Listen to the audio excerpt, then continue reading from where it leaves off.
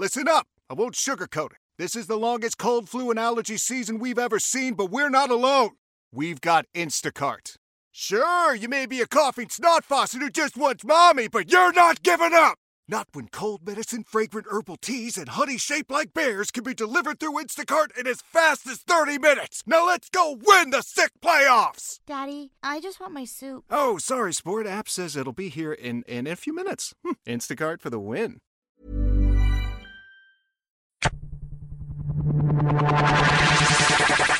So you pretty much flow with the goal. We're not here to take part. We're here to take over. If you want to fight, let's fight right now. I guarantee you, man. You wake up on the ditch.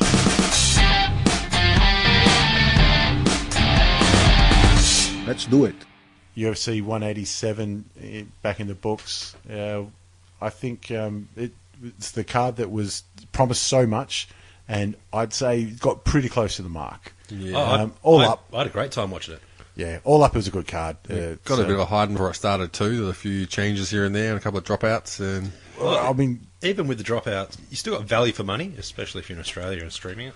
yeah, well, and also they were saying, I heard Dana say that they didn't think Arlovski was actually going to fight. Like 2 hours up to his fight, I think his calf has separated or something like that, like some real bad injury. And Dana said that he doctor did an assessment on Arlovski, and he could see that Arlovski was just gritting his teeth and getting through it. Wow. And then he looks at him and goes, all right, it's up to you. Can you fight? He goes, I'm fighting. What kind of a question is that? And then Somebody he goes, like Arlovski. yeah. And then Dana goes, I called him into my dressing room. First I was like, you got a dressing room? Wow. I would have thought like cage style would have been your seat and that's it. So he calls me in and he's like, Or look, the skybox or some shit. Yeah, he goes, look, you don't have to fight. You know, if you want to fight, you can fight. But if you're injured, any damage can happen, don't do it. And he said, Arlovski just started laughing. He goes, did you seriously pull me out of my dressing room to say that to me? Yeah. And he laughed and kept You going. take me out of my dressing room to say that. Yep. And he laughed and went back and got warmed up for the fight. Well, like we're saying, we had a lot of people pull out of the card, like John Jones and Kahib. Yeah. And then we had Nina Pansaroff pull out, an hour beforehand? Yeah. Missed weight, and then missed a curtain call. Yep. Had the flu. That's what happened. She had the flu leading up to it, and I think apparently she was lucky to get the doctor's clearance for it leading up to the fight, but she gritted it out because she couldn't really train, or obviously the flu fucked her up pretty bad when you got to doing cardio on that. She had trouble cutting the weight. Still tried to fight, and doctors wouldn't clear at the end of it. So it was her. She wanted to fight. Doctor said, "No, we can't do it." It was a doctor's call, was it? So that's yeah. Well, apparently it was a vicious strain of man flu, and women just couldn't handle that Whoa, shit. shit. So she was on the lounge ringing bells. No one was getting a noodle soup or anything. 3-month medical suspension. Yeah, we may not see her back. She may retire. I did say that Rose got her win and show money anyway. Oh, she did? Yeah, she got good. paid. Yeah. So I don't know if that cost them any pay-per-view buys. But look, I mean, no. Well, especially since it wasn't on the pay-per-view card, so I don't know why it would. Mainly as Rose though, she's coming off Ultimate Fighter, lost the belt on the Ultimate Fighter series. Yep. This is being billed as the biggest card of this year so far. Yeah. The older McGregor one's probably going to be the bigger for pay-per-views, but this was a huge exposure chance for Rose, and I think that was one of the main things she would be disappointed about. Obviously, you want to fight, but the money's nice, but you want to fight. You want the exposure. And she's the sort of fighter that wants to fight too. Like exactly. When they told her that, she probably went out of the car park and just started picking people. She started crying because Pat Barry posted photos of it on Twitter, as a good boyfriend does. I absolutely believe that. Okay, well, let's look at the UFC Fight Pass prelim fights. Kicking off the dust then is Justin Scoggins, and he got a decision win over Sampo. One thing I'll say about it, at least it was a good unanimous decision. There was no controversy. It was all 3 rounds to Scoggins. It was just your basic Josh Sampo from a strong wrestling pedigree trying to wrestle mixed martial artists. Yep. He got touched up pretty convincingly in and out of the exchanges and going for his takedowns. Hey, look, he did well to make it to a decision, to be honest. It just seemed like he didn't have a B plan. Yeah, I agree. It just didn't work for him. And maybe we'll see him come back after a little bit. Maybe we won't. I don't know. It's he hasn't really shown much for me to spend time watching him. To be honest, no. I think it'll come down to making some changes in training camps and trying to diversify a little bit. Got the talent because his wrestling background is definitely valid, but you can't be one-dimensional in this day and age for mixed martial arts. No, especially when others are training specifically for this for a long, long time. Yeah. The only thing I don't get is how it goes 10-9. Because to me, there was at least one 10-8 round in there. Yeah, but the thing is, it's almost like an encouragement award. If you put in the effort, you get a 9. You know, you show us that you're trying to do something. If you throw some weak back fists, then it's all good. I honestly don't understand the 10-point must system. Like, why not just give someone 1 point? Nobody does. Nobody does. No, or just award the round or something. It's just a way to get it through the athletic commission, and we're stuck with it. I think if you scored around 10-5, that guy must have died and been defibrillated back to life. Pretty much. I don't know what the category would be for that. I've had this argument since Sale of the Century. Like, why give $5 for every correct question? Why not just $1? Yeah. I mean, why start on $20? Yep. I mean, Tony Barr was just giving money away right there. But Sale of the Century had like $6 deals, $7, $8, and then they negotiate down. He's like, you can have this fucking set of steak knives for $8. He's like, oh, can you make it 7? All right, $7. See, they just weren't thinking, like, clearly, why does it need to be that? And that's really where the 10-point must system started. Sale of the Century, there you go. On to match number 2. Unfortunately, the Cunts didn't turn up. Islam Makhachev gets the win over Leo Kuntz, and Kuntz was clearly out of his depth.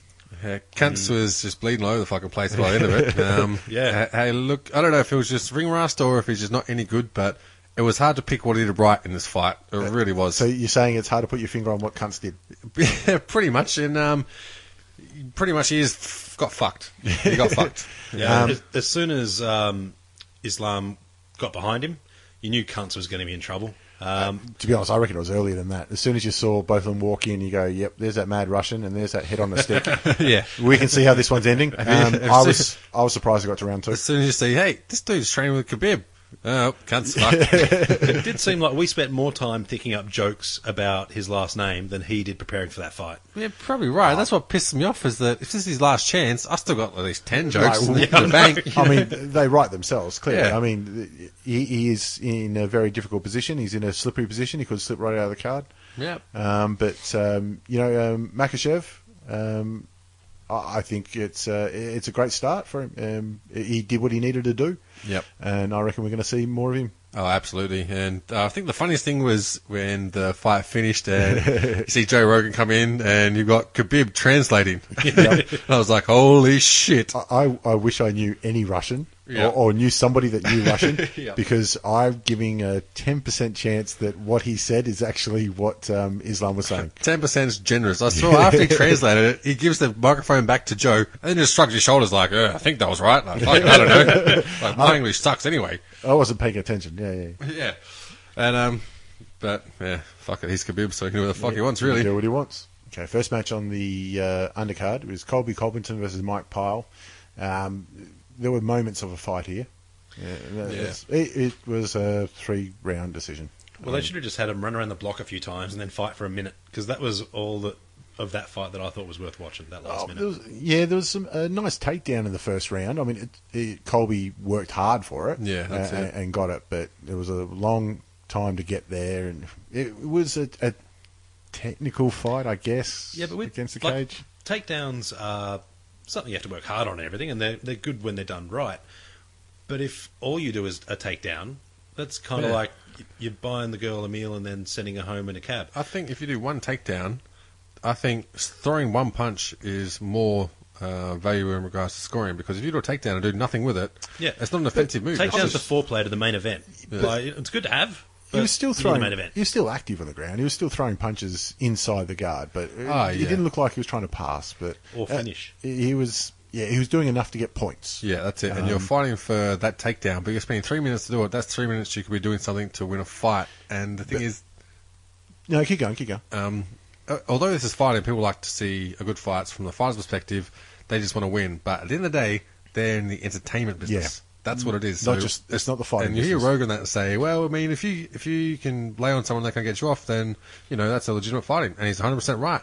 But this isn't fighting; this is entertainment. Exactly. You've got to be good enough and want people to watch you fight in order to survive and have a career in this league. Yeah, and that's right though. He was on top, doing damage, and Mike Pyle wasn't. And Mike Pyle didn't pull the trigger when he was standing up as well, so it's kind of his own fault. In round 2, bit more of the same. More of the same. I mean, he got a couple of... I mean, he got a position of advantage on the bottom, but that was it. Did nothing with it. Might have locked up Kimura grip. Didn't manage to sweep with it until the third, I think. So. And the only chance Mike Pyle had to take a win out was in the last minute. And look, watching it from the outside, had every chance to win. Absolutely. Like he had a Kimura going into an armbar, and then had under the chin in a rear naked choke. Didn't have hooks in. Had mounts. Yep. Had mount and instead tried to hit him with his own shoulder. He tried a shoulder butt, which is, again, that's a legitimate attack from Mount, and you can score points with it, but you're never going to knock anybody out with it. But he was sitting up to do it, so it seems, why not just sit the whole way up and punch him? Well, generally, if you're doing shoulder charges like that, or whatever you call a shoulder slam, you're doing it to either try and get a reaction out of them so you can create space and try and break that grip and then rain down punches or something. But you generally use it as a full-on effective strike. It's usually to set something up. Or to not get stood up. Yeah, So, exactly. look, see, I am doing something. And the last minute in a 15-minute fight is not the time to be scoring Yeah, points. if he was 2 rounds up, absolutely legit tack. Yeah. But when he pretty wouldn't, he'd have to know he's 2 rounds down. Yeah, it shouldn't be your end game. And he's had 3 chances at subbing the guy. Probably do damage. And on that, I mean, he was doing that. He should have been standing up and started swimming and trying to get a finish. But you got to give Colby credit there as well. As soon as he tried to hold him down, break his posture.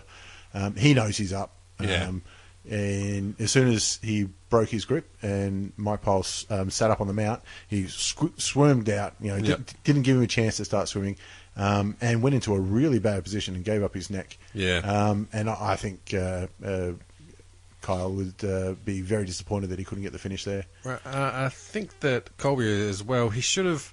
I mean, Mike Pyle was no slouch. He's got lots of experience, fought a lot of good guys, and I think with him being on the up, with Colby being on the up, he might have just been a little bit timid, and when those situations happen, you tend to go back to what you know. You're not going to take too many chances. You go to your comfort zone. Might have been a little bit of that, but I think it could be education for him. Unfortunately, judging by his mullet, what he knew was truck stop fights. And he was waiting for the diner owner to break it up. I think he needed to go into throw everything at it. And he was a little bit late on it. And a little bit scrappy in the end. And Colby was, when it comes down to the final minute, he said he had that Kimura. He was too close to the cage. He was never going to get it. Used it to sweep. Smart move. And then just everything there was a little bit scrappy and messy. I mean, okay, you're third round and you've been wearing it for most of it. But when the guy gives up his back and he's on all fours and you can't secure at least your hooks, you're not really concentrating, are you? He got the arm under the chin. That's the hard part. And then you can see he's scrambling to try and get like a crucifix. At that point, body triangle and he's fucked. That's even game with the over. Scramble, he just had to lay flat. Just lay back on your back and keep his head tucked up, and that's it. Just burn your grips out for 30 seconds. Exactly. That's it. And it's going to be hard to get a submission in the final minute too with a bloke who's up on points. But anyway, look, nothing fantastic in the fight. It was a grind, but I wouldn't say it was a bad fight. It was a fight. Well, no, the crowd had a good chance to go and get their beers and hot dogs and whatnot. So there were no crowd there for these fights. This is Vegas. There were a few boos. No, look, maybe their next outings will be better. The funny thing was, I did notice that the lack of crowd there for prelims, and when you watch the international ones, whether it be in Europe or Australia, the crowd's there for the very first fight. But I was thinking in Vegas and places like LA and that, I think people want to be seen walking in. Well, and also you got to remember you got a lot of celebrities in the crowd too. And I saw a shot actually. Somebody showed Schwarzenegger was in the crowd, he was there. And sitting right behind him was Mac and D from Always Sunny. Oh no shit! Yeah, it was a really good photo. I'll show you the photo later on. Did you see Schwarzenegger had a go at Cormier? Did he? No, I didn't. No, after the match, Cormier's doing his chat. We'll talk about that fight later, obviously. And he's he's doing his thing, and then Arnie comes up and he's like, so your fight is very good. You're in good shape for this one. Your cardio. I almost see some stomach muscles. I'm surprised he didn't try and sell him some of his own shit for what you need is this. He's got all that stuff too. But no, if you're Cormier, you've just won a belt. Arnold Schwarzenegger walks in. He stopped the interview and shook his hand and had a chat with him. Yeah, good on him. He's the champ. He can do what he wants. Yeah, exactly. Colby got the win. He'll move on. Mike Pyle, he's probably got a couple of fights. If he's got a couple of fights left in his contract, I think he'll run him out, and that'll do it. Yeah, if he gets another couple of fights, it's because he's got a fight left on the contract. Yep. That'll be it.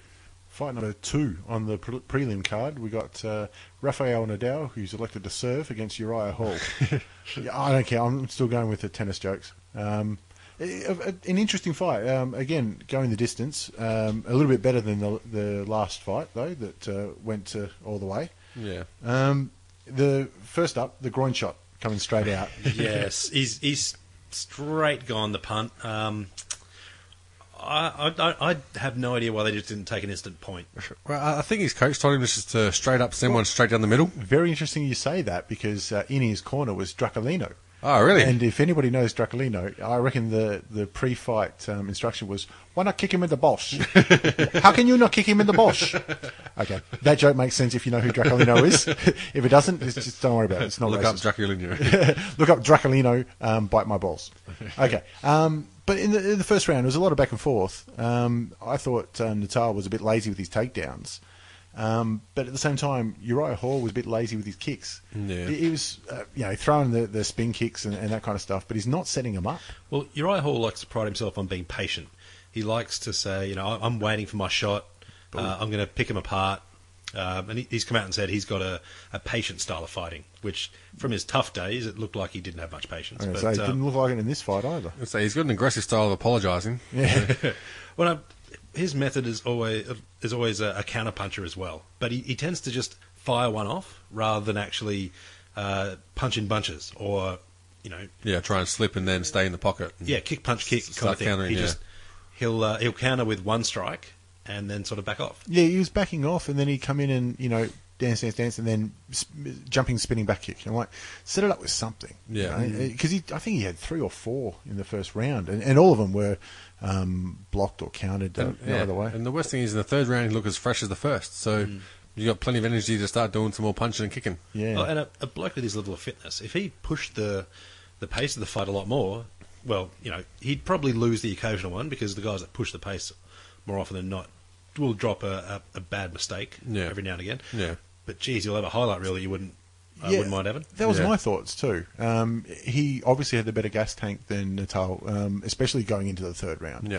But he spent a lot of the fight backing away.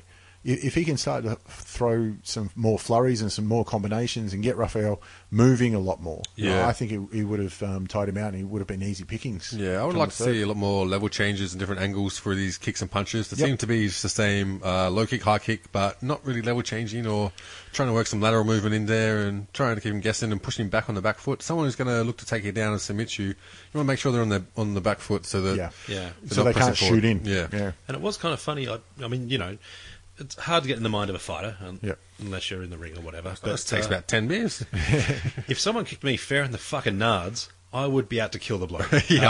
We did notice there was no touch to the gloves afterwards. Yeah. But I mean, if that happens in an accidental sort of inside leg kick, that's one thing. But he just went straight up drive. Yeah. There was... I'm telling you, it was Draculino. It was a kick-off, as it was the opening punt. Yeah, there was no I'm sorry, no, oh, geez, mate, that was a bit of a bad one. It was, I kicked your balls, what are you going to do? Yeah, it was pretty much like we said. Natal won the toss and chose to serve. And that's exactly what he did. Hall chose to receive. Look, in the first 2 rounds, Natal was scoring well with his leg kicks, which Hall was letting them go unchecked. It wasn't until the third round he started to check him, which I think there's 1 or 2 there you go, ooh, there's some stink on that one. Yeah, you see when he buried that one, he got that step in and pretty much got his left foot in line with the center line of Uriah Hall's body and just planted that one right into his thighs. But I thought apart from that, a lot of them didn't have much on it. It looked like maybe just trying to change the balance of Uriah Hall to start to shoot, get him on one leg. Yeah. It wasn't until the second round where he really started, though. We saw it, I think, twice in the space of 10 seconds where he's blocked the Natal's punch and come straight back with a high kick. Yeah. And then backed away. They were good. And then, go straight back in, did it again. I'm like, beautiful, counter punch, counter kicking or, counter punching. That's much, much better than in the first round where he's, leading off with a jumping, spinning kick. Yep. When he only got really taken down once, and Uriah was really active off his back. I mean, you give points to Natal for that, but it's nothing worse, and we see it later on in the card. And even with Mike Pyle, to a certain extent, is laying down and covering up. Yeah, and swimming and not really doing a whole lot else. That's it. Just I'm being active, and you're just going for control, and that's all well and good to win a fight, but it doesn't win your fans. Yeah, I mean, it's funny how it was a decision to Natal, because honestly I thought Uriah Hall controlled the fight a bit more, but I think we're seeing a lot more wrestling influence in the scoring these days. So things like takedowns are viewed a lot higher than maybe, in my opinion, they should be. Yeah, a little bit of an overcorrection, you think? Yeah, I think so. I think so. Like, a takedown matters, don't get me wrong, but it matters what you do afterwards more. Yeah, I agree. I agree. It's like a jab. You know, a jab is a scoring punch. If it lands. But it's not doing a lot of damage. Maybe a good, clean jab, not one that's sort of half blocked. It's a good, yep, that one scored. Now what's next? Yeah, but like a nice scoring jab, you're never going to knock a bloke out with it. Much like a takedown. Unless you're doing a slam, you're not going to knock a bloke out with it. But it's the next movement. Like from a takedown, if you move into a position where you can submit or ground and pound, then, the takedown matters a lot more. And same with the jab. If you rock them a little bit and the next punch is coming and that's the one that does the damage, then the jab matters a lot more too. So in my opinion, and there's plenty of experts who probably disagree with me, some might even agree, I have no idea, they're scoring takedowns too highly at the moment. Chris Shen will probably belt me for that one. But look, this one went to a split decision. I had the first round clearly for Hall, the second round clearly for Natal. And the third round, you could argue either way. So I thought split decision, I'm not that surprised. I would have still given it to Hall. I thought he came out firing in the first minute or two in the final round, and not all that much happened in the rest of it. See, I've got a different opinion again. I think split decisions show that whoever's organising the judges hasn't done a good job. Because either you've got a bloke in there who isn't scoring consistently with everyone else, or there's no consistent scoring, and it just depends on which judges get picked for what fight as to who wins. Yeah, but also it could show a flaw in the actual scoring system as well, not necessarily the people that are doing it. Yeah, you're right. Maybe it is a flaw in the system, but, I mean, that's the system that's there, so it's no surprises going in. Yeah. And that's why Uncle Dana always says, don't leave it in the hands of the judges. Oh, but it might be also which judge is sitting where. Yeah. You see different that's true things. enough. And, it's a purely subjective judging criteria, so you're going to have differences of opinion when that happens. But look, to me, this fight could have gone either way when it came to the decision, and I'm not surprised it was a split. Yeah. I mean, these days with compy cards as well, they get a printout a little bit later of the scoring punches, percentages. They get the whole breakdown just about instantly. Yeah. I think those sort of stats can be misleading, much like... Again, it's another subjective, because, what's a significant strike? Yeah, exactly. Somebody else has got to put their subjective judgment into it, so somebody can make a subjective judgment on the fight. Yeah, absolutely. And it's like in AFL, for example, you get possessions, but how many of them were actually you just handballing to a bloke who's about to get tackled? Yeah. Much like this, and I've got no rock hard solutions, but honestly, in that fight, I would have rather they go, well, look, we don't think we've got a clear winner. Let's go another 5 minutes. I would happy to call it a draw. I'm not opposed to draws being like that, but I think I gave 1 and 3 to Hall, but I think the 10-point must system isn't appropriate to what they base their scoring for a UFC fight on, because obviously they consider octagon control. You've got forward pressure.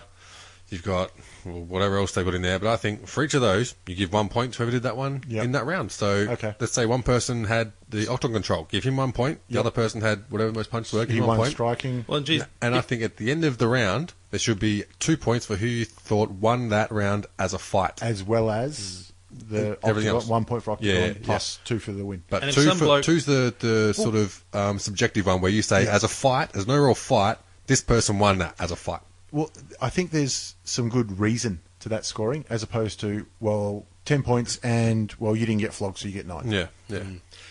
I think, too, if you're going to award rounds, probably don't give a questionable round to the bloke that wound up and smashed him in the Jats crackers. Yeah, and I think if it's a major event, like the World Cup, they have shootouts and that. Rochambeau.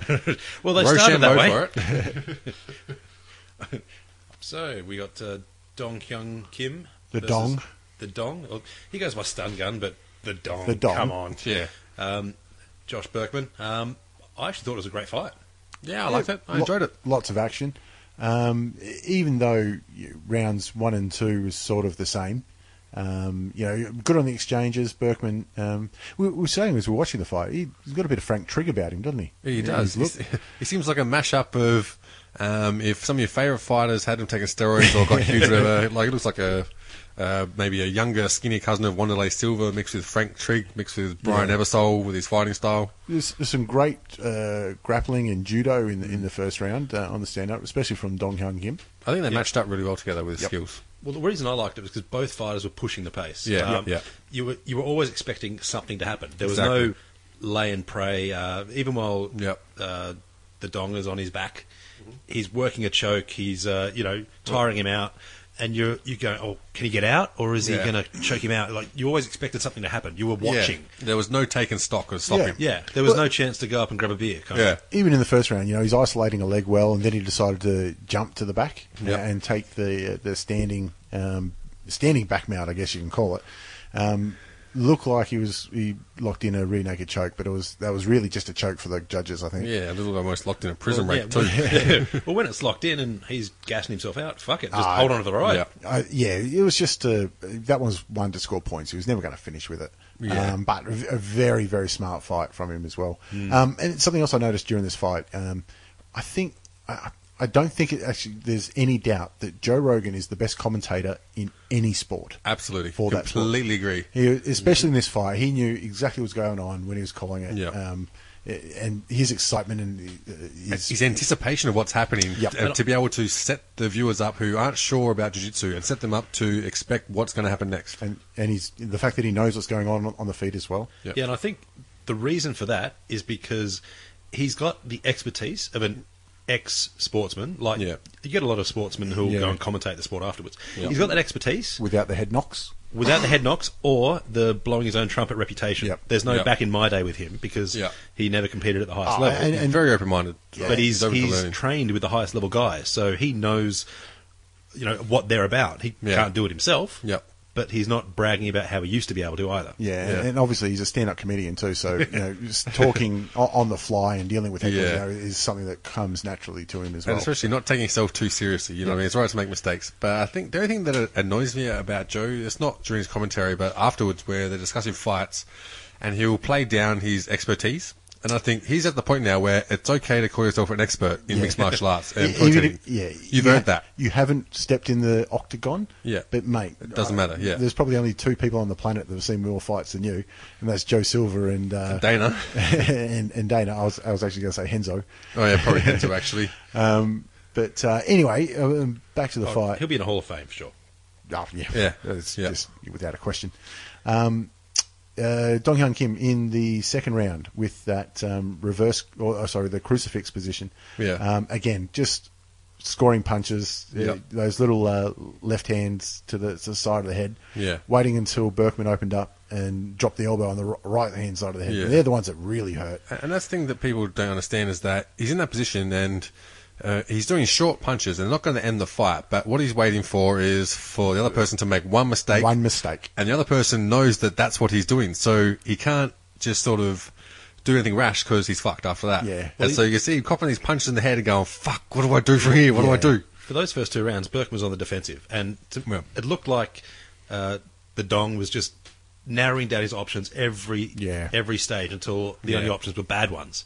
It's like, I know myself when I'm grappling with a black belt, I'm like, oh, I'll go here. Oh, fuck, hang on. Now I've got two options, both are bad. I'll pick the less bad option. Oh, fuck, now I'm rooted. I'm submitting from under side control. That's actually where I get most of mine. Just because that's where I end up most of the time. But I mean, that's what I saw that fight happened. The Dong just controlled it so well that the only options Berkman had were bad. Which part do I isolate? Where do I... what position...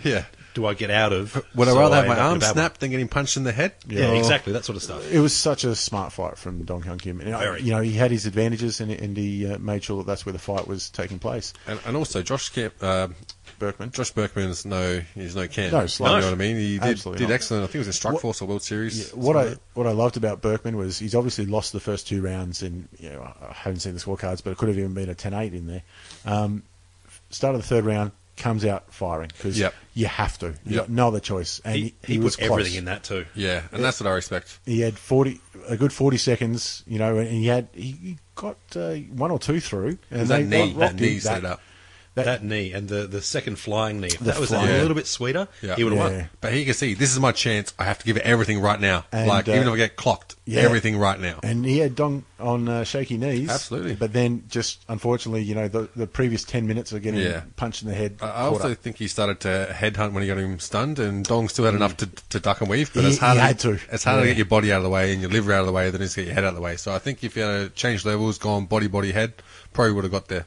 But I'm no mind reader or anything, but if I was Dana White and you see Berkman's loss there, you're like, that's the bloke I want fighting. Oh, absolutely. I'll give him another fight just because you hate those guys that go, well, I'm 2 rounds down, I'll just, grind out an honourable loss. I just don't want to get hurt. If I had someone drop out of a card, I'd be going to Josh Berkman over Colby from the last Covington, one. who won the decision against Pyle. Just based on performance and entertainment value and what you're going to get out of it, return out of it as a business. And look, they're both in the same weight division too. Taking nothing against either of them either. No, Dong is ranked number 8 in the division at the start of this fight, and I think it looked like it was a ranked fighter versus an outsider. Yeah, he's very quiet with his streak too. He's put together a whole lot of wins. He's been in the UFC for a fair while. He's got 20-3 or something silly like that. Something that surprised me when we did our primer for the UFC. I was really surprised with how well he's done. I wouldn't mind seeing him get up and encroach on the top 5 with his next fight. Yep, I agree. No, I think he's a top 5 fighter. The way he controlled this fight,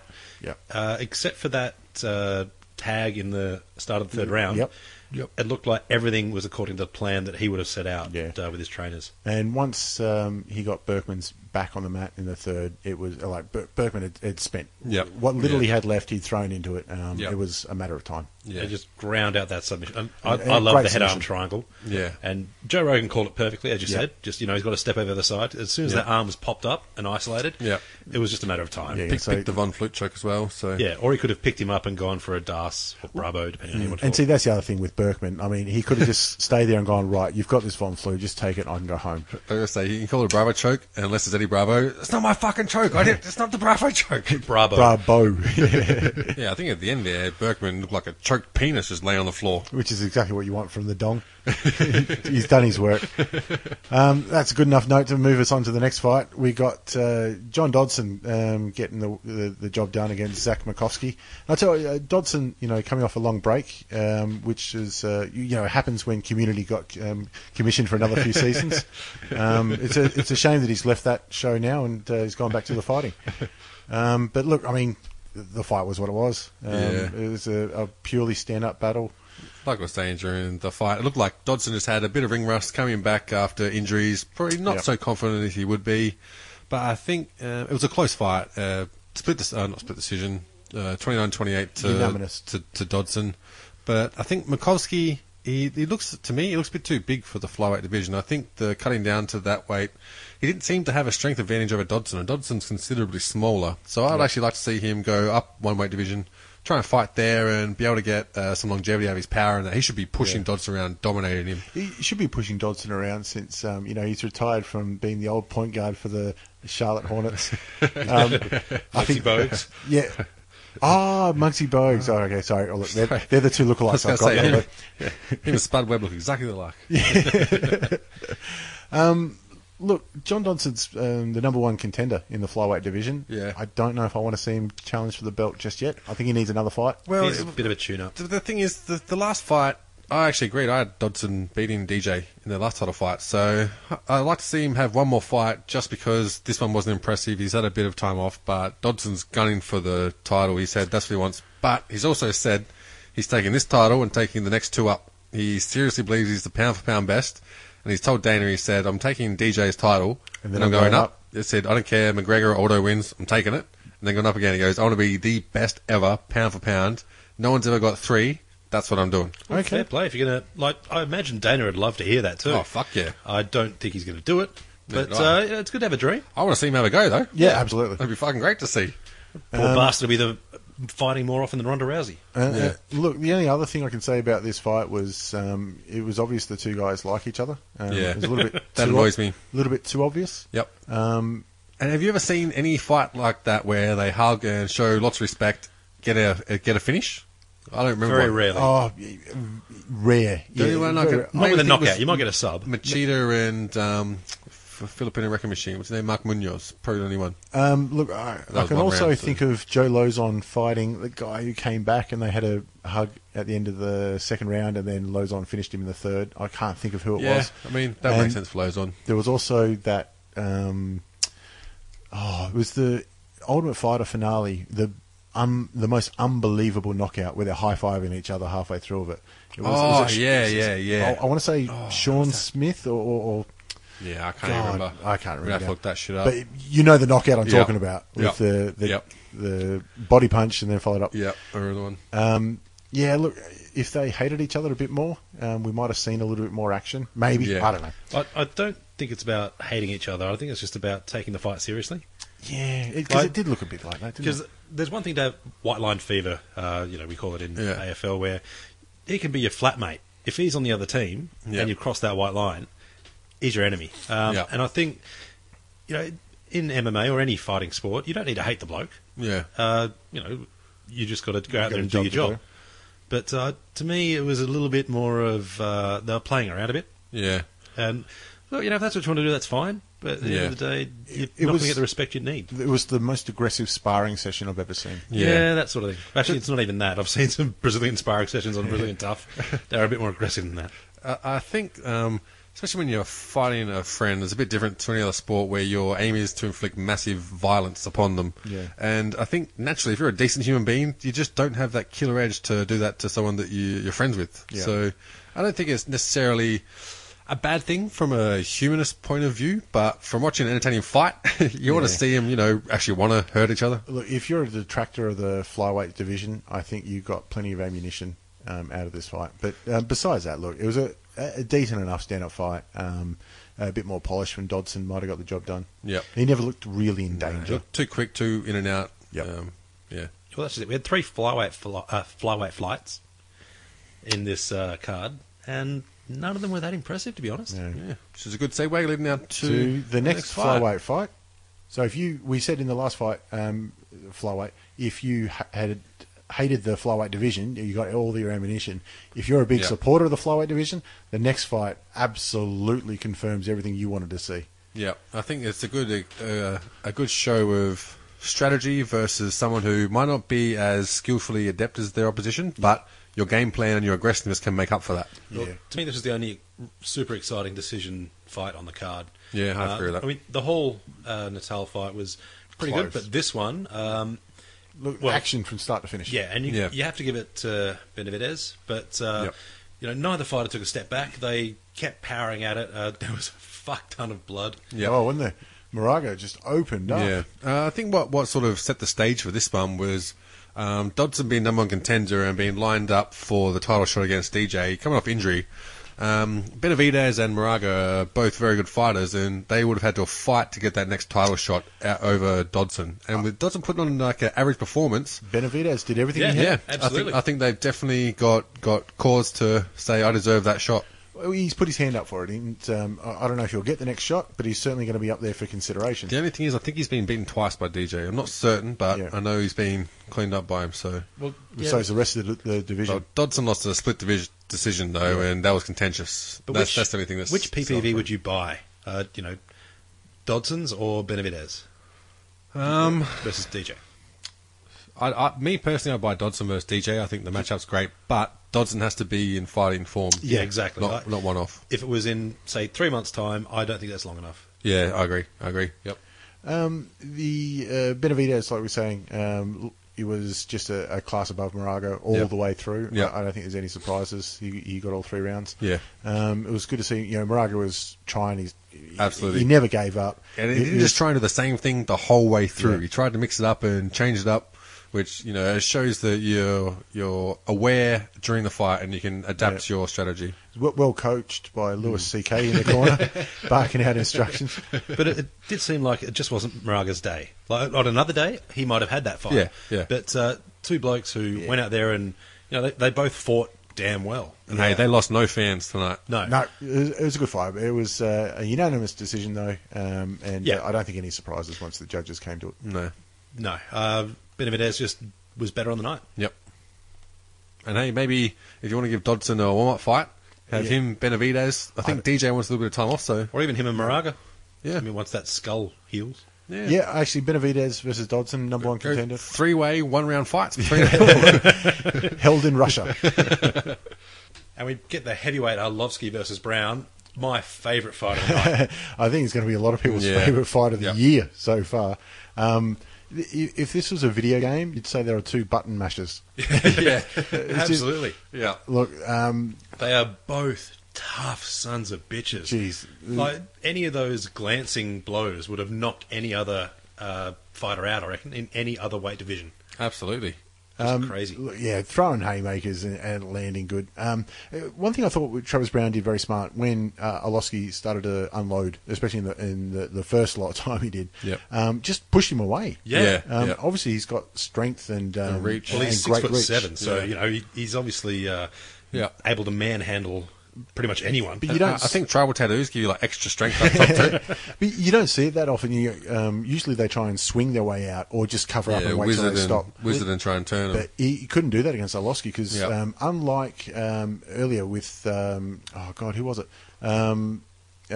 Josh Berkman, who wasn't changing levels. Arlovsky was bang bang, right? Yeah. You're blocking up there. I'm going to the liver. Bang bang bang and shit. All right. So Brown had to get out of there quick, smart, and he did. He got out and tagged Arlovsky nice a couple of times too. Yeah. And I thought the fight was over then. And then it just swung back and forth and back. Oh, brilliant. I could watch that. If they matched them up again on the next PPV, worth the price just like that. Sell tickets. And they were saying with Arlovsky, when you're mentioning him actually selecting his shots a lot more smarter. Apparently he's been training, did the TriStar Jackson camp. Yep. So Faraz Tahabi's been helping him with striking and just paid dividends. Kind of reminds me of the newly improved Frank Mir. Yep. Changing stance and just really sharpen up his boxing, sharpen up his skill and just awareness during a fight. Yeah, that makes a lot of sense. There weren't many wasted punches. Yeah, I mean, it kind of reminded me of Pat Barry versus Czech Congo, but with skill. That's about it. Yeah, look, again, Travis Brown doesn't lose anything from this fight. Obviously, you got the loss, but look, geez, there were some great punches thrown in there. And I mean, there'd be one bold little man sitting ringside that would have loved that fight, except Joe Rogan. Besides Joe Rogan, I should say. Oh, didn't he love it? He's going off in there. And like I've said, whenever there's a big fight like this and there's a huge amount of action, the first thing I do is try and look for Joe Silva sitting cage side because there's no one that loves fights more than him. I think Joe Rogan, though, having seen the amount of fights he have, if he's excited about the fight, you know it's a damn good one. He's not putting it on. He's not faking it. No, exactly. He loves what he does. And you've got to say, the ref, absolutely Johnny on the spot. Yep. He with that last punch where you see Travis Brown, he's still on his feet, but the lights are out. Yep. He was in there. Yep. Like, he wasn't in there to wear the next one from Arlovsky.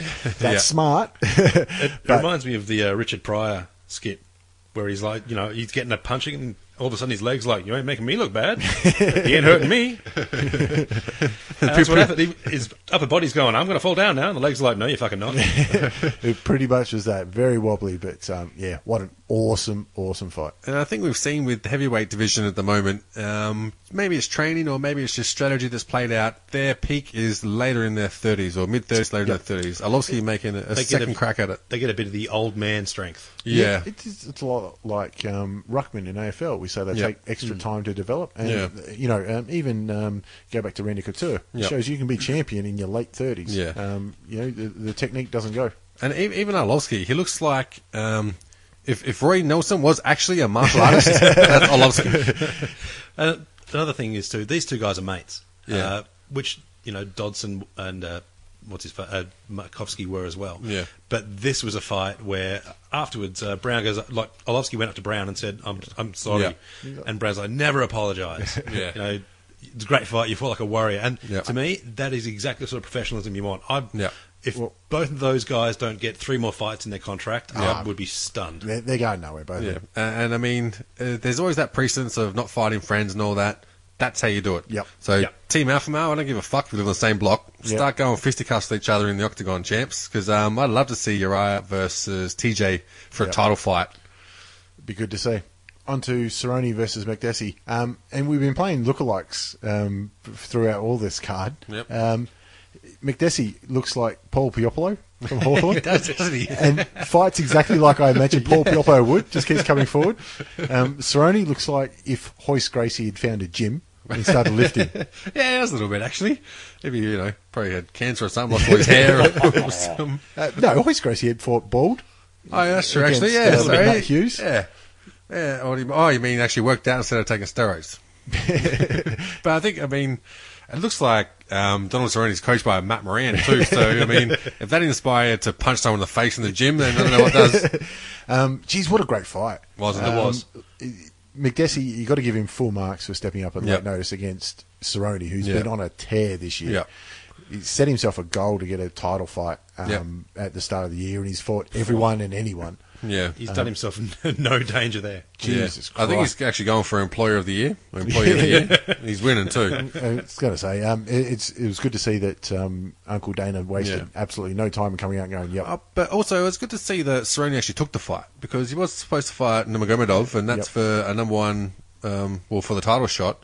And it was suggested that you don't have to take this fight. You'll probably get the next title shot because Nurmagomedov's out again. Yeah, who else is there? Yeah, and he said, "No, I'm a fighter. That's what I do. Fighter, I yeah. fight." And so he, drank his 6-pack for fight week, and But that's been his attitude all year. Yep. He's like, I'm here to fight.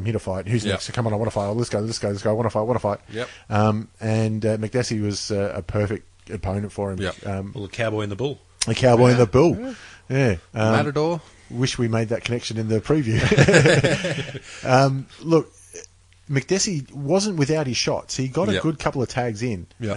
He got him on the chin once or twice, but every Yeah. time he did, he wore two back. That's exactly right. And they were all coming at all levels, all directions too. Like they could have been a left, a right, Yep. left knee, right knee, left kick, right kick. Anything could Yeah. be coming at him. Not just that. Cerrone's footwork is amazing. Oh, his Yep. ability to just Change change his the angle. position, and all of Yeah. a sudden he's doing an overhand right instead of Yep. a right cross, or a right uppercut instead of a left cross. Yep. It's just amazing how high quality his strikes are. On the same card where we had Uriah Hall fight earlier Yep.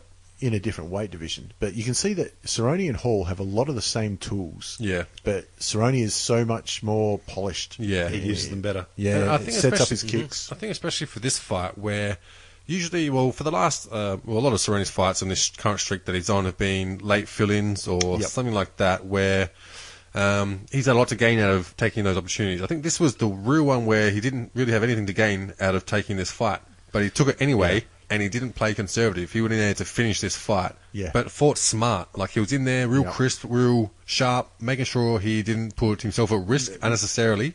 And I was really impressed. I think it puts him in really good stead for a shot at Dos Anjos. Well, Yeah. you say nothing to gain, but getting the goodwill of Dana, it's Yeah. a fair gain. I reckon he already got that, And though. I think, I think he had that in spades. But, Yeah. I mean, he just goes to show, look, Yeah. this is what he's going to do. He's not doing it for the goodwill of anyone. He's doing it because Yeah. he just loves getting Yeah. there and smashing some people up.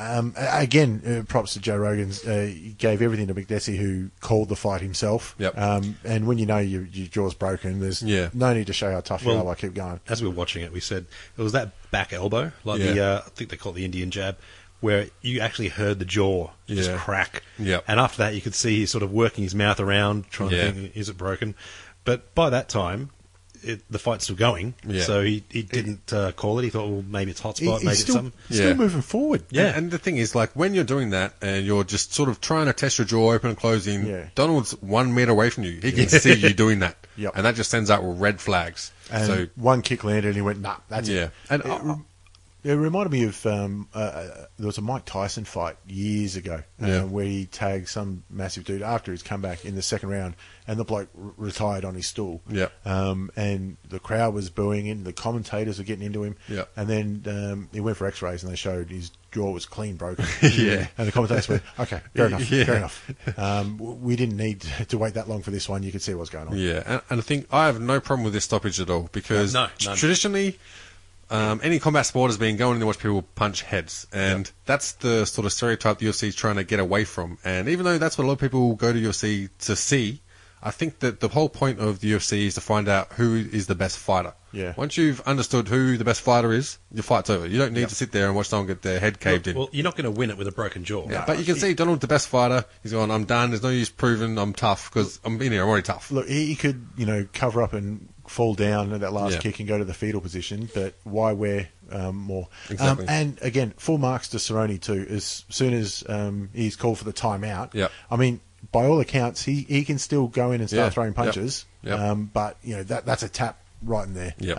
It's a verbal submission, so he didn't need to prove anything else. Yeah, I agree. Actually, I remember seeing one in Invicta where the girl's she's been taken down and she's got guard, but the other girl's on top. And in the takedown, her mouth guard went flying. Yep. And she's gone to the ref, time, need to get my mouth guard. And the ref's like, there's no time out here, sweetheart. And the other girl's just pounded the fuck out of her. Yeah, it's red tube. There was a fight in one of the Ultimate Fighters where somebody dislocated their finger. And he's called time. And they've gone, time, you're right. Time for you to get the fuck out of here. You're done. I think that might have been maybe Tito no, it wasn't Tito coaching. Someone was coaching who was just tough as fuck. And they've gone, what? You put it back in, you keep fighting. Yeah, I can't remember who it was, but it looked like it was somebody that didn't belong there anyway, and haven't seen him since. Yeah. But yeah, look, a great fight in this pay-per-view card, which lived up to it. Yeah, and I mean, with the expectation of everyone just salivating over Nurmagomedov versus Cerrone, this one delivered as well. It did deliver, but I don't care what happens with Dos Anjos. Yep. I still want to see that fight. Yeah, and Nurmagomedov is in the building watching this fight, so he must have been just sitting there, just expressionless. And one of the interesting little tidbits that came out of this was during the post-fight presser. Yep. Cerrone just happened to be sat next to Chris Weidman on the what they call it, DS or whatever it is. Dais, yeah. He's taken a six-pack of Bud with him, of course. Just slowly, casually slides one over in front of Weidman. Good job, champ. Weidman, no, I don't drink. Quick as fuck, snatch that back. Go back in front of him. That's what I wanted to hear. I tell you what, he not only looks after Uncle Dana, he looks after the current sponsors. Yeah, that's it. He's already come out and said he loves Reebok. Absolutely. And the thing is, he's doing sweet with his sponsorships because he does lots of extra activities, whether it be wakeboarding and skydiving and rock climbing. Jeez. And this dude's like the Felix Baumgartner of mixed martial arts. He could be the bloke that gets a 20-year contract. Most of it back-ended. He could be a rep. Yeah. Oh, he'll have a job no matter what happens. As long as Dana's there, he'll have a job. Yep. So that was the last non-title fight of the night. And we moved on to the big middleweight bout, Weidman versus Belfort. So the biggest thing looking into this fight was which Vitor shows up. Yep. Is it juice to the gills, Vitor? Or is it, my God, I've left everything behind me, Vitor? Yeah. I think it was, shit, I've got to find a different type of juice, Vitor. And we're still in the trial phase. Oh, he could have won that if he had his juiced TRT, Asahi Berry mutant strength. Look, he won the first 90 seconds, but when he was unloading on Weidman, Weidman was covering up really well. He was, so I'm not sure that all those punches still hurt. Yeah. He's still got blood. Yeah, he still opened up. I think that was actually from that inside elbow that he started throwing when he stopped. Because also I know that when he got that TRT exemption, he actually started training all those kicks, and when he knocked out Rockhold because his hands had broken too much, so he can't throw punches a whole lot. So possibly in that flurry, he's like going to finish it and going, fuck, and then he starts throwing elbows and gasses. Right at the end, he started throwing. He's measuring it and like elbow, and he's like... And they look like the most effective strikes of that whole flurry. Was that one or two elbows? Well, he had a nice uppercut in there too, I think. Yeah, true, he did too, sorry.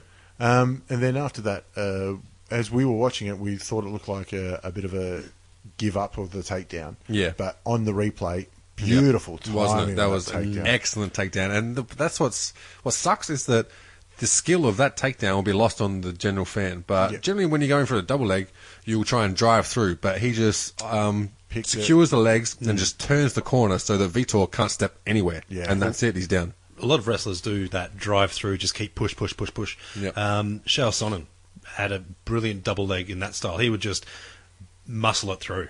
Again, he'd also get under their gravity as well. And maybe the best double leg in mixed martial arts during his time. Yeah. But look, I mean, Weidman, as soon as he hit the ground, Vitor honestly looked lost.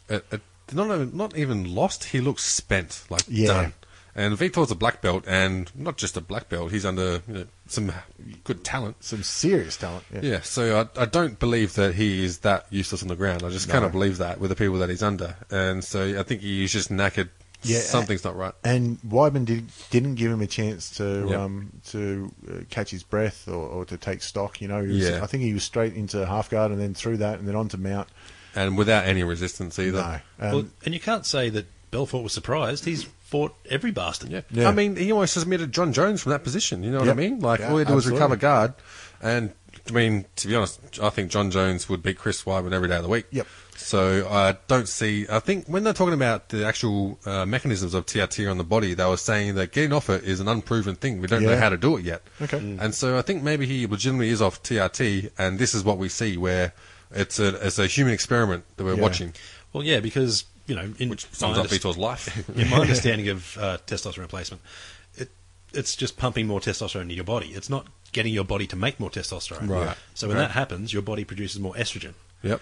Which, you know, obviously being the female hormone, leads to extra fat and all that sort of shit. Yep. And 70% cut in your paycheck. Yeah, that too. You can never be Prime Minister of Australia, or the US. Well, we've had one. Have we? Have we really? All right, we're going in a different area there then. It all depends who you ask. Yep. On that one, but when you cut off the testosterone, your body just keeps making that same amount of estrogen, Right. Because it's expecting that testosterone to come from somewhere else. Right, okay. And when it doesn't, it kind of doesn't really understand how to make it anymore. And I suppose that at that age, the resilience of your body to adjust to those sorts of levels isn't as sort of adequate as when you're younger. Well, yeah, I mean, if you jump on the bodybuilding.com forums and all that sort of shit, they talk about it a fair bit. There was one pretty famous story that went around about a guy who's on there saying, well, you know, I'm not getting results. You know, what's going on? And they're like, well, you know, what are you doing? He's like, oh, you know, I've got the Tren or whatever it was. And he's like, yeah, I'm injecting it in my blood every morning and just not having an effect. And plus, it kind of hurts a bit. And they're like, oh, you know, toughen up, princess. So, oh, you know, it hurt and it was scratchy, so I ended up taking the metal bit off at the end. They're like, take the metal bit off? What the fuck do you mean?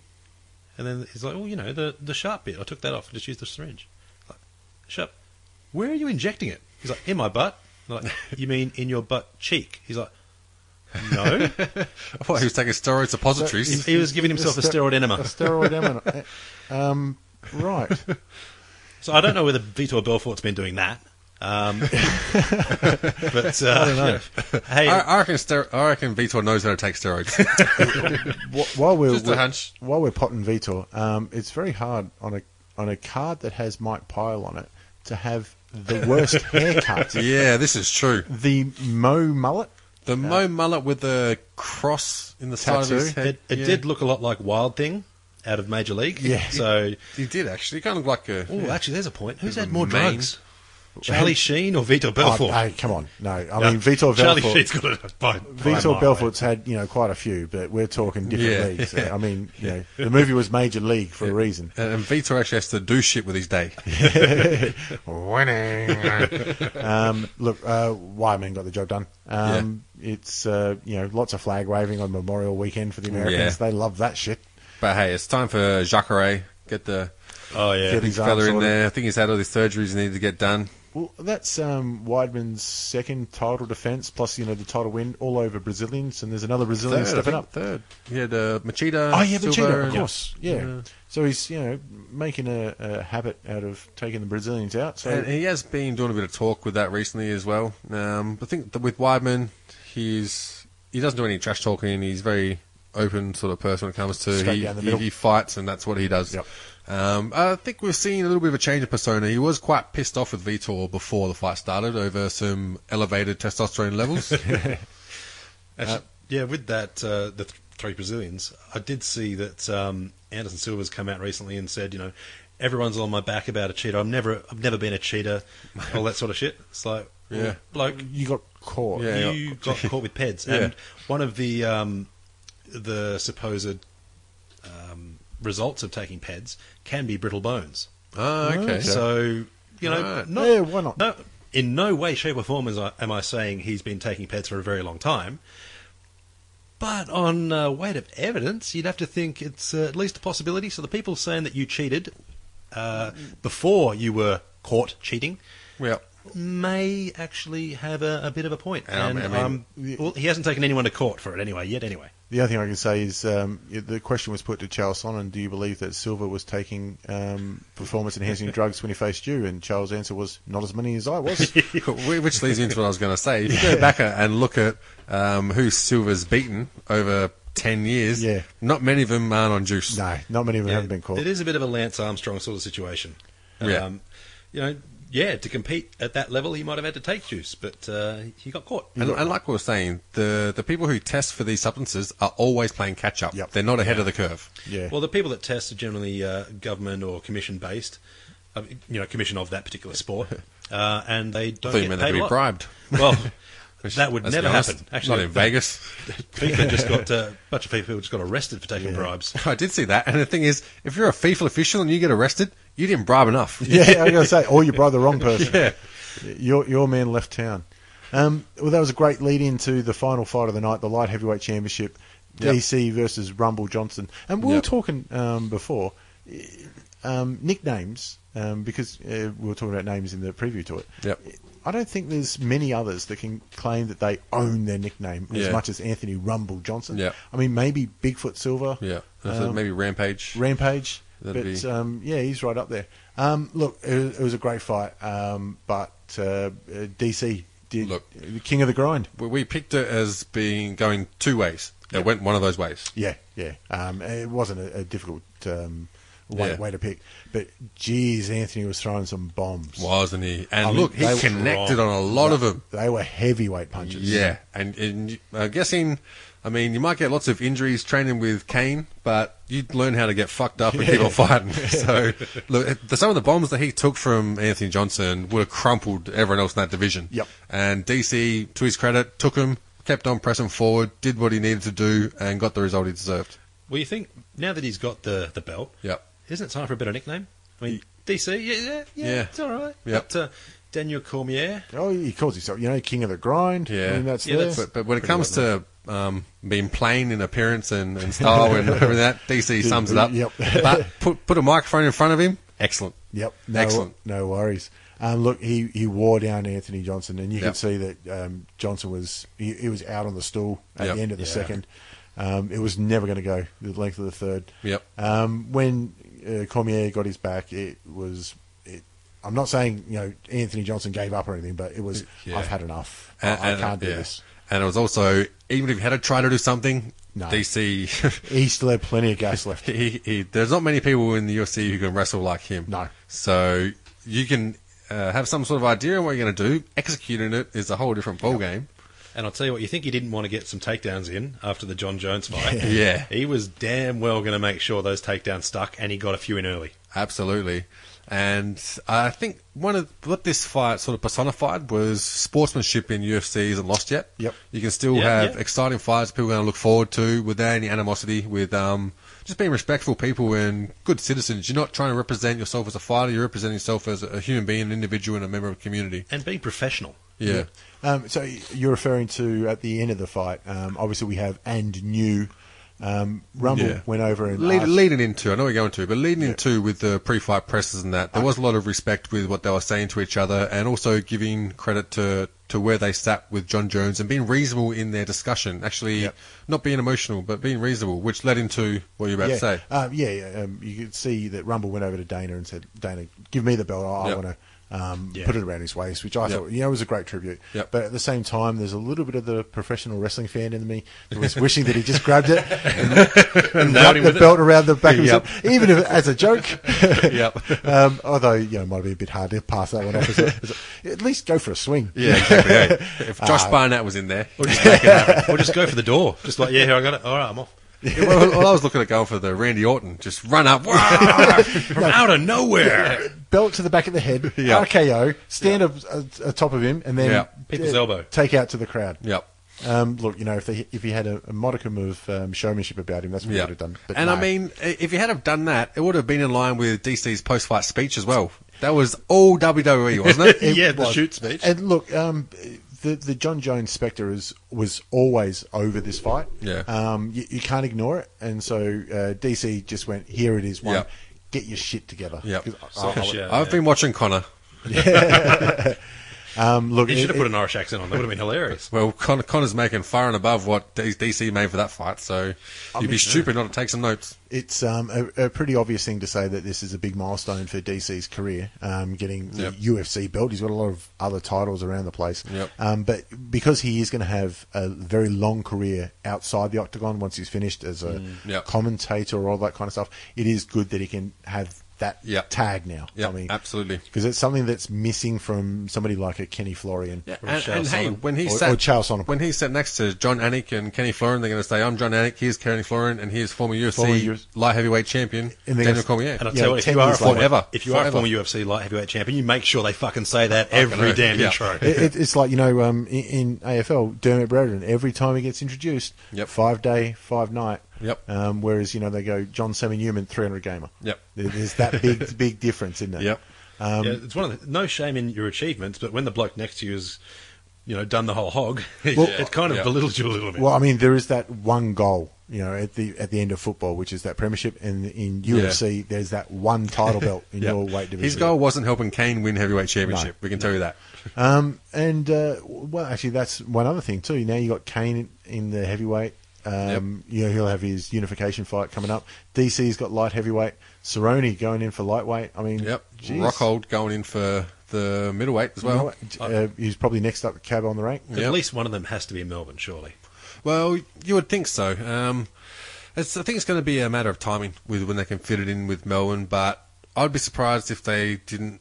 I reckon they'd be gunning for two championships on the line there, and I wouldn't be surprised if it was a female one because we've got a fair few fighters in the female division. Not saying that they'll be fighting for the title, but the interest is already there. Yeah, you've got obviously Rousey, who's fighting in August, so it might be a tight turnaround for her. Yeah, I think but Rousey said she's going to have this fight and have a bit of a break. a bit of a break. Yep. I think it might be So JJ. then you JJ, Yeah. Which I tell you what, as long as they can find a decent opponent for her, Well, you've got she's got another Jessica fight, so- Aguilar coming across from World Series of Fighting, who's on a huge streak, and it's a pretty shallow division at the moment. Obviously, it's being formed, so When's Paige Van Zant's next fight up? I'm not sure actually. It couldn't be too not long sure. because she put a whooping on Felice Herrig. Yeah. Yeah, so It's maybe funny. she's due, and she gets attention just because she's hot, but Yeah. she can still get in there and swing a punch. Absolutely. It's funny, I was listening to the Fight on the Kid podcast, the old one today, where they were actually, it was before the Felice Herrig and Paige Van Zant fight. And River Shaw was saying, this is a terrible fight for Van Zant. You just put her as the face of Reebok. She's fucking gorgeous. Yeah. And you're going to put her against a monster like Felice Herrig who's just going to demolish her. He's going, Bang. yeah, of course, I don't Bang. think it'll be close, and I Bang. think it's just stupid. And, yep, what happens? Yeah. Van Zant does the fucking demolition job on Felice a Herrig. bit like my tipping this year. So if they're going to have two title fights, then the other title fight I think is going to be Stipe versus Yep. the unification of Yep. Velasquez or Verdun. Or Verdun, I agree. Yep. And obviously, if you've listened to our podcast, we're trying to push Stipe as a bit of a hometown hero in Melbourne. He's got family here. I reckon whoever he fights against, he'll be the Yep. the underdog, that Australians love. Yep. I'll tell you, he can come to our gym, and it's just so he can have fighting out of Melbourne, Victoria, and the crowd will go fucking nuts. We'll make him come out in a footy Guernsey or some shit too. Oh, Richmond, give him Ivan Marich number. Send him in there, son. Get Marich to walk down to the octagon with him. I reckon you'd have a hard time getting Marich out of the octagon. Come on, cunt. I'm ready. He comes pre-mulleted. He's all happy. But yeah, I mean, what a great card, and the bonuses. No surprise that Fight of the Night goes to Orlovsky Brown. Yep. Yeah. Certainly the highlight reel of the night. Yeah. Bloody hell, both those blokes just went all out, and exactly what you want from a heavyweight fight. Yep. That'll be one that'll be repeated on free to air. They'll use that to pump up the heavyweight division. Yep. And so they should. If either of those two come to Australia, worth the price of admission right there. Yep. Jump the fence if you can. Fuck it. Yeah. If it's at Etihad, you've got no fence to jump really, but find a way in. And they Yeah. gave performance of the night to the two championship winners. Look, personally, I thought that the stun gun could have got it. I thought Me Stun too. Gun, Cerrone, or Moraga and Benavides. Yeah, Could've that been was a for it. good fight. But Yeah. I thought it was an all-around performance. Like, the stun gun was just unbelievably good. Yeah, true. Weidman, I don't know really why he got performance of the night. I mean, I know he finished Vitor, but it wasn't To be honest, I think they were... impressive. So. And Stun Gun got the only real submission that he had to work at kind of thing. The other two, Cormiers and Islams, and they were both sort of exhaustion rear naked chokes, in my opinion. Whereas, Berkman was cactus too. It was but, an exhaustion arm triangle It was instead. a bit of a cleaner sub to me. Like the but- rear naked choke, Yeah. a lot of that's not an easy submission by any means, but it's just nice to see something a little bit different, a little bit more technical. Yeah, yeah. Yeah, and also it was more for me. It was more his control in the first 2 rounds, Yeah. especially that second round where Berkman just didn't have anywhere to go. Yep. It was the complete performance to me, but as much as what Daniel Cormier's was, Yeah. I think they were very much on par. Well, you can make the argument for Cerrone as well. I mean, he controlled that fight, did everything he could, and broke the fucker's jaw. Broke the fucker's jaw, yeah. Exactly the sort of performance you want from a fighter. He went out to finish it, and in the end, the crowd was kind of a bit confused. But that's not his fault. No. And it's not McDessie's fault either. He just got a fucking broken jaw. The other big announcements from the card was the UFC Hall of Fame wing, where they started to split it up into different sections. I think that's and great, whatnot. actually. It's not a bad idea, but I mean, the fight that they inducted was Trigg versus Matt Hughes. It was a great fight and all, but to induct that fight on its own, I'm a little bit, maybe.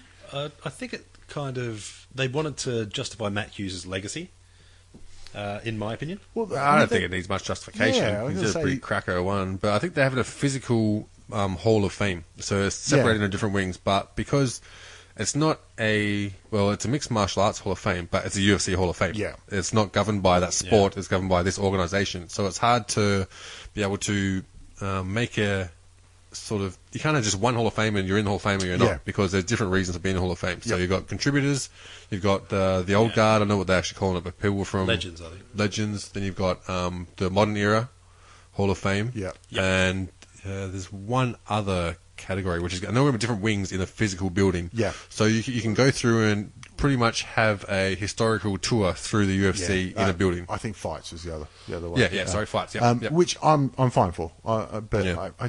I would have thought that the threshold for fights was higher than Matt Hughes versus Frank Trigg. Yeah, but- not so much. Maybe. I mean, to be honest, I liked the fight. I thought it was a really Yeah, good it's a quality great fight. It was an unbelievable comeback. What it meant at that time was really important. I Yeah, think, as yeah. opposed if you compare that to, let's say, a GSP fight, it's not going to compare in regards to skill, strategy, and those sort of things. But for what it meant at that time, and for how exciting it was, just as an all-out brawl, I thought it was pretty good. Because Yeah. that was one where Matt Hughes actually get choked out, and he landed and hit the mat. Or was that the rematch? I think that's the one. Well, he got He choked the low out, blow. and then he gets up and he's like, "What? I won? Oh shit!" And he jumps on the Yeah. fence, because he gets choked out, falls down, which face plants Trigg, Yep. and they both sort of wake up, and Matt Hughes is only realising that he's won the fight, Yeah. after being choked out.